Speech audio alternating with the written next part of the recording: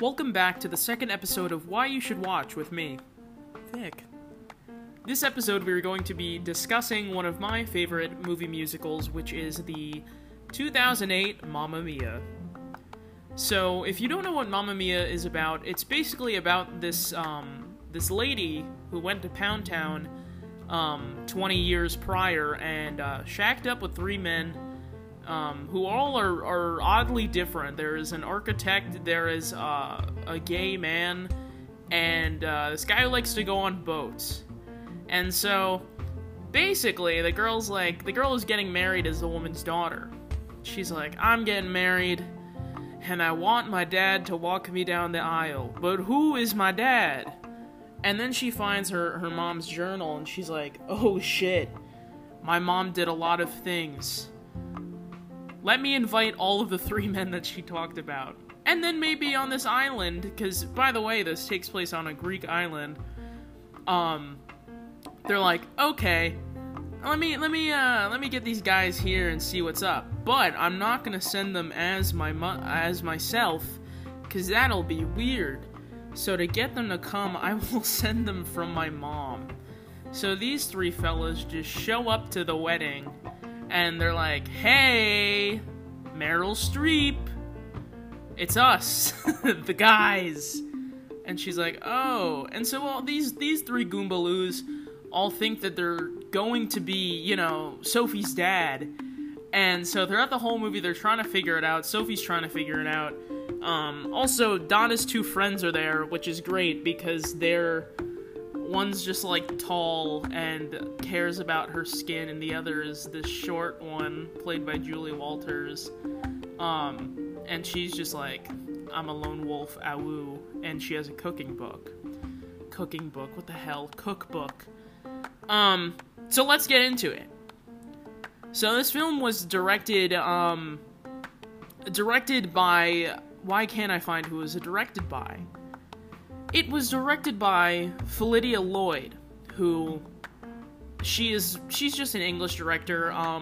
Her other notable work was The Iron Lady, starring Meryl Streep, so that's pretty interesting. I'm assuming she was like, hey, Meryl, we did a film a few years ago, would you like to join? And she was like, okay, yeah, Phylidia, that would be dope. So it got released July 18, 2008, which is the day after my 9th birthday. So, happy birthday to me. And if you don't know that, about this musical, all of the music is by ABBA, which they are known for, of course. Mamma Mia, Dancing Queen, and others. I actually saw this film in theaters, probably for my 9th birthday, because as a kid, I was really into, movie musicals. Grease was my favorite movie. I loved Grease too, but that's a whole other episode. And so, I knew nothing about Mamma Mia. Being a kid, I was like, as long as it's a movie musical, I'm going to see it in theaters. So, we saw Mamma Mia in theaters, with my two friends at the time, and it was fantastic. Did I understand half the shit that was going on? Could I look at it at a standpoint of a film student? No, I was a child. So that's why I'm talking about it almost more than 10 years after its release date. But man, this movie's got it all. I remember the end, because they have a great end sequence where they sing Waterloo, and they're all weirdly dressed up in, elaborate Elvis Presley-esque costumes. And it's a whole after sequence, and I remember, I don't know if you guys did this when you were kids, but when I was a kid and the movie was over and, there'd be a fun end song, me and my friends would run up to the front of the theater and shake our little booties, to the end song. I clearly remember doing it for Hairspray. When Hairspray came out, I popped off to God's, So Far We Go, or whatever the fuck the song was. So, let's get into why you should watch it. It's great.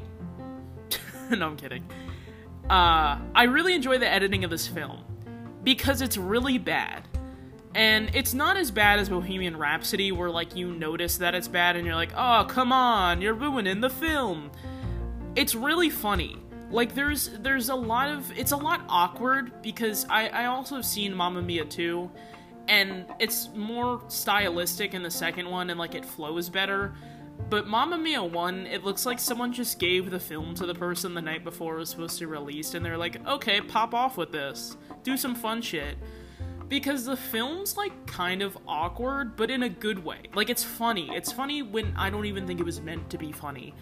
There's a lot of unnecessary close-ups. My absolute favorite scene, the three dads end up finding each other because all three of them missed the boat to Calicari, which is the Greek island.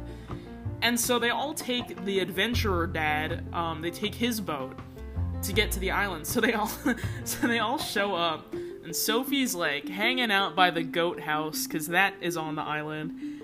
And the three of them get there, and they're like, hey. And I guess it's supposed to be from Sophie's point of view, but they, like, zoom in really close to the dads, and it's just, like, kind of quiet, and he's just like, hi. And then everyone's like, we're here. And then it was like, on the island. And you're like, okay. And I guess it's supposed to be, like, Sophie, like, realizing who is there, and she's like, oh my god, Sam Carmichael, Bill Anderson, Harry, who I forgot the last name of. You're here for my wedding. And you're just like, okay, yeah. But it's really funny, like, because it's, and it happens a lot. And there's a lot of weird bits in the movie too, which is another reason why you should watch. It's funny, like, it's genuinely a funny movie. And it's weird because every ad that I've seen for the actual, like, Broadway musical always made it seem, like, really weird. It's just a bunch of women running around in capris on a pier, you know? I can't be the only one who thinks, like, I remember as a kid watching all the ads for it, and I was like, this looks so weird. They're just wearing capris and, like, singing. But the movie's just so much better. And you have this whole weird, like, subplot of Christine Baranski, who plays one of Meryl Streep's friends, and, like, this, like, young guy. And it's a whole bit, and he's like, Tanya, you can feel the love between us. And she's like, little boys get their fingers burnt, or something. And so there's a whole subplot with that, and then Julie Walters and Stellan Skarsgård have a thing, because Stellan Skarsgård plays one of the dads.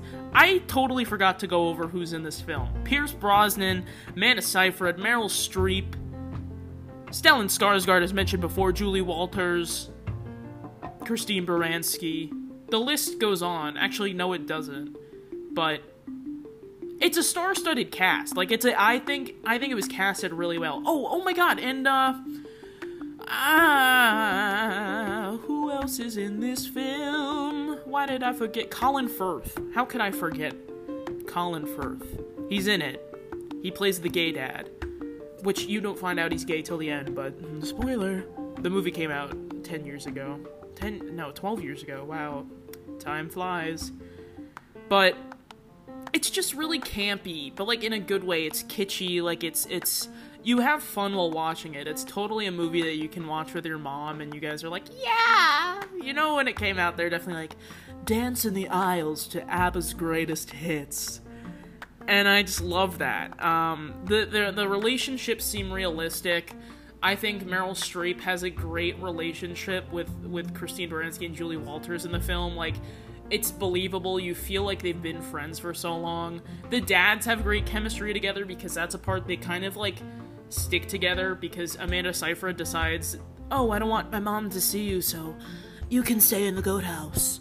And so they, like, end up bonding, which I love. And in the second film, like, even though that Pierce Brosnan and Meryl Streep get married in the first movie, they still all remain friends, because they all end up with someone.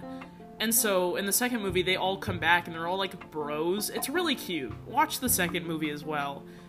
They share a little bro moment, because Pierce Brosnan is on the island, and Harry and Bill, aka Colin Firth and Stellan Skarsgård, like, come on a boat, and, like, when they dock, like, they all hug. It's very cute. The one friendship that I hate, and I know you guys will probably agree with me, I hate Amanda Seyfried's two friends. I don't remember their names. I don't want to know their names. I really like the one part where... Oh, I got a text from my mother. The one part where, the one friend goes, "Ooh, Tanya, don't let him bother you." Because, you know, they have accents. But they're so annoying in the beginning, especially during Honey Honey. Amanda Seyfried's scampering around like a little champ with this diary, trying to read shit to her friends. And they're like, "What else happened?" And it's just really annoying. And they don't add anything to the story. And they're just there. Like, they have a fun bit in the beginning because they dock on the little island and do a little handshake where they're like, "I'm tough, I'm tall, I'm tiny, and we're gonna rock this place." But after that, like, they're really not that involved in the film. And I think, like, I guess it's fun to have something for Amanda Seyfried, just so Meryl Streep doesn't get all the attention with her two awesome friends. But yeah, I definitely recommend it, despite their stupid friendship. It's sad. It'll make you cry. The winner takes it all. Meryl Streep does an amazing performance of it. They're standing on this, like, hill, because they're going up to the chapel, and she's crying. Like, Meryl Streep's just so good. And the songs are really catchy. I think the choreography's done really well. Money, Money, Money is great. There's, like, all these scenes where they're on a yacht, and all this shit. They're getting pampered as fuck. And it's just really sweet, and it means well. And it's not meant to be the most amazing movie, obviously. Mamma Mia 2's, like worse. Like, it sucks. Was it fun? Yes. Was Cher in it? Yes! Was she weird as fuck and only there for a second and oddly looked really tall and scarecrow-like? Yeah. Did she sound like Fernando? Yes, but it was good. But Mamma Mia, the first one, is a classic, well-done movie musical. And there's been some really bad movie musicals, but I really think Mamma Mia is such a classic. I think Mamma Mia and Hairspray are my favorite movie musical adaptations that I've seen in recent years. And there's gonna be a whole episode on Hairspray. I want to do an episode on the original, which is my favorite film of all time, as well as the 2007 Nikki Blonsky, John Travolta, because I love it. I love them both. I think they're great in their own ways. But in conclusion, why you should watch Mamma Mia 2008? It's a fun movie. It's a good time. I'm a film student. We've been knew that. And of course it's not the most amazing film. It's not, anything crazy, but boy howdy, it's such a good time. I'm looking at pictures right now. The music's catchy, it's fantastic. They're all well done. Like, you're not gonna be like, "Oh, the ABBA version's better." Like, they're both really good. Pierce Brosnan sucks at singing, but we know that, especially for people that have seen it. Pierce Brosnan's not good at singing. He's just like, "Donna," because that's what he sounds like in the movie. But if you want to have fun, and if you want to have fun with your gal pals, because it's such a gal pal movie, you sit down, you maybe get some Arizona iced teas and some chips, like how I used to do with my friends in high school, and you just wank it out. You just do it. It's very Greek. Julie Walters says that the whole thing's really Greek. They talk about Aphrodite a lot. The scenery's great, all these beaches and shit, little boats. There's a great scene where Julie Walters and Christine Baranski are on their way to visit Donna. By the way, I'm just in love with all their friendship. Like, that's what, like, the friendship between the three of them is so fucking funny. But when they're on their boat on the way to Kalikari, there's a bunch of, like, people, like that are Greek and, like, have all this stuff. And so people recognize Julie Walters, and they're like, "Oh my god, can you sign my cookbook?" Because she's, like, a famous cook. And so they're sitting down. they're sitting down on the boat, and Christine Baranski looks over, and this woman has like a basket with, like, a blanket over it. She's like, she points at it like, "Oh, can I see it?" And then she opens it. It's this really nasty looking fish, and she goes, "Ah!" I don't do it justice, but it's so funny. It's so like, and they get on the first one. They get on the boat in the first place. Julie Walters is, by the way, they're the same age.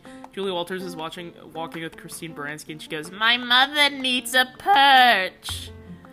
And it's really good because they're total opposites. Like, Christine Baranski's character is, like, tall and, like, conventionally pretty and, like, cares about her skin and wants to, like, have sex. And Julie Walters is, like, she calls herself a little hermit, and she's just short and, like, it's just great. And Donna, aka Meryl Streep, really just balances them both out. And it's really cute. So I say, you watch this film. That is why you should watch. And with that being said, this has been the second episode of Why You Should Watch. I know it was a little bit longer than the first, but I'm kind of glad. I had more to say with this one, and I want them to be a little longer of me just rambling for 20 minutes. So, that is Why You Should Watch. It's fun, it's great actors, great score, great choreography, it's all there. And that's all I really have to say. So, thank you for listening and tuning into this episode.